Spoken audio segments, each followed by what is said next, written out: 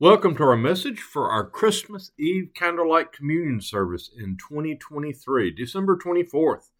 It's already here. I hope you're having a blessed holiday season.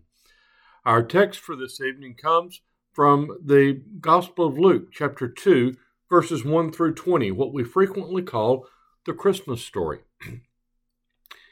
And it came to pass in those days that a decree went out from Caesar Augustus that all the world should be taxed.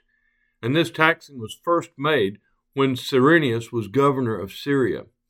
And all went to be taxed, every one into his own city. And Joseph also went up from Galilee, out of the city of Nazareth, into Judea, unto the city of David, which is called Bethlehem, because he was of the house and lineage of David, to be taxed with Mary his espoused wife, being great with child. And so it was, that while they were there, the days were accomplished that she should be delivered. And she brought forth her firstborn son, and wrapped him in swaddling clothes, and laid him in a manger, because there was no room for them in the inn. And there were in that same country shepherds abiding in the field, keeping watch over their flock by night. And lo, the angel of the Lord came upon them, and the glory of the Lord shone round them, and they were sore afraid. And the angel said unto them, Fear not, for behold, I bring you good tidings of great joy, which shall be to all people. For unto you is born this day in the city of David a Savior, which is Christ the Lord. And this shall be a sign unto you. You shall find the babe wrapped in swaddling clothes, lying in a manger. And suddenly there was with the angel a multitude of the heavenly host, praising God and saying, Glory to God in the highest, and on earth peace, goodwill toward men. And it came to pass, as the angels were gone away from them into heaven, the shepherds said to one another, Let us go now, even unto Bethlehem, to see this thing which is come to pass, which the Lord has made known unto us. And they came with haste, and found Mary and Joseph and the babe lying in a manger. And when they had seen it, they made known abroad the saying which was told them concerning the child. And all they that heard it wondered at those things which were told to them by the shepherds. But Mary kept all these things, and pondered them in her heart. And the shepherds returned, glorifying and praising God for all the things that they had heard and seen, as it was told unto them. Let us pray. Lord Jesus, just as you came into this world over 2,000 years ago in a manger, come into our hearts tonight through the act of Holy Communion. Lord, bless this time of worship, be present with us, and help us to receive anew the Christ child into our lives, that we also might live as people of peace. Lord, I ask that the words of my mouth and the meditations of our hearts be acceptable in your sight, O Lord, my strength and my Redeemer. Amen. He came to his own, and his own received him not.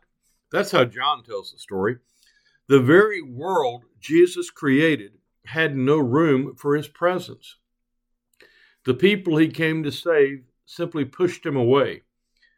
And let's be clear, there were no Motel 6s in first century Bethlehem.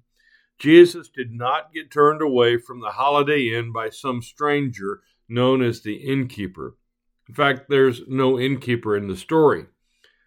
Hospitality was an essential virtue in the Jewish culture. It was part of their religion. You always welcome strangers into your home. That's part of the Old Testament teaching. The word we translate as inn in English, in the original language is actually katalumati, and it means guest room, a room in the house that's reserved just for this occasion. Joseph was taking his pregnant wife to his hometown. He knocked on the doors of family members.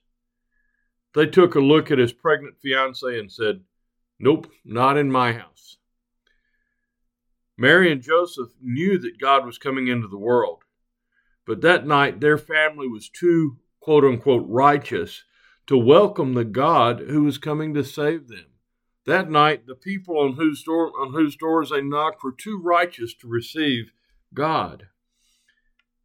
You hear the irony in that? So Jesus made his grand entrance into creation in a cave where he was laid in a feeding trough. No room for God. Jesus was left out. is just one of the ways that folks like me identify with the incarnation.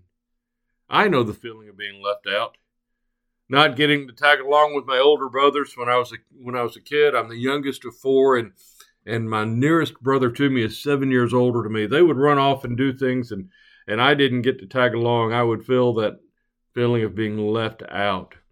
Never gaining access to the older neighbor's treehouse. They had a wonderful treehouse, and I was never allowed to see it. Still to this day, don't know what it was like inside. I know what it's like being the last one picked in a schoolyard pick, even after the girls sometimes, and in my day, that was tough. Those don't seem like a big deal now, I realize, but they were huge when I was a kid. And even today, when I find myself left out, those memories come flooding back. They trigger me back to that day of being all alone and lonely. Somehow it's helpful to know that I am never alone in my loneliness, though. My left out God is always there with me. You've experienced it too, haven't you? Do you know the feeling of being left out? Unwanted even? Do you sometimes wonder if anyone cares? Experts say that in this world where people are constantly connected through technology, that we are actually more disconnected than ever. Our ability to connect through video and chat makes us more connected, but it causes us to stay further apart and feel that disconnection, that loneliness. The church should be the safe place where people always find welcome, acceptance, and affirmation. Of all the places on earth, this should be the space where people feel embraced. But even we who follow the babe in a manger fail to make room sometimes. I heard a story years ago in a church meeting that we were holding away from the church building. A woman shared with me in that worship setting that as a teenager, she had gone to church one Sunday evening in blue jeans. One of the leaders of the church came and told her that she would need to leave and go home and put on something more appropriate and then come back. Well, she left and she never came back. In fact, for 50 years, she never came back. The first time in over 50 years that she was in worship again was when we went to her apartment complex to hold worship in her place instead of on church grounds. Because sometimes we get it wrong. Sometimes we push people away. We make them feel unwelcomed, just as Jesus was unwelcomed. There are people who are afraid to show up to church because of marriage struggles, because of divorce. When people are going through hard times, they tend to run away from church, fearing judgment, rather than running to church to experience grace. One couple in our town told me that they didn't feel welcomed in churches in Tuscaloosa because they happened to own a bar. Sometimes we get it wrong. But Jesus came anyway. The rejection didn't stop him.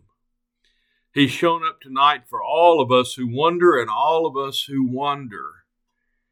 He embraces all who come. He did that in his earthly ministry. He continues to do that on this very evening. Jesus embraces all who will come near, and as many as receive him. That is, as many as make room for him, as many as will welcome his embrace. He gives the authority to become children of God. I don't know what you've been through in life, the good and the bad, the highest of highs or the lowest of lows. I do know this tonight, though. As we celebrate the arrival of the Christ child, there is always room at Christ's table. Always. If you've already discovered that you're welcome here, then I'm glad you're here. Welcome. Come and feast at the table of our Lord. If you've ever felt there was no room for you for any reason, if you've ever felt excluded or left out, if you've ever felt there was no room for any reason, tonight we have a place reserved for you. You are important. You are treasured. You are loved. Amen.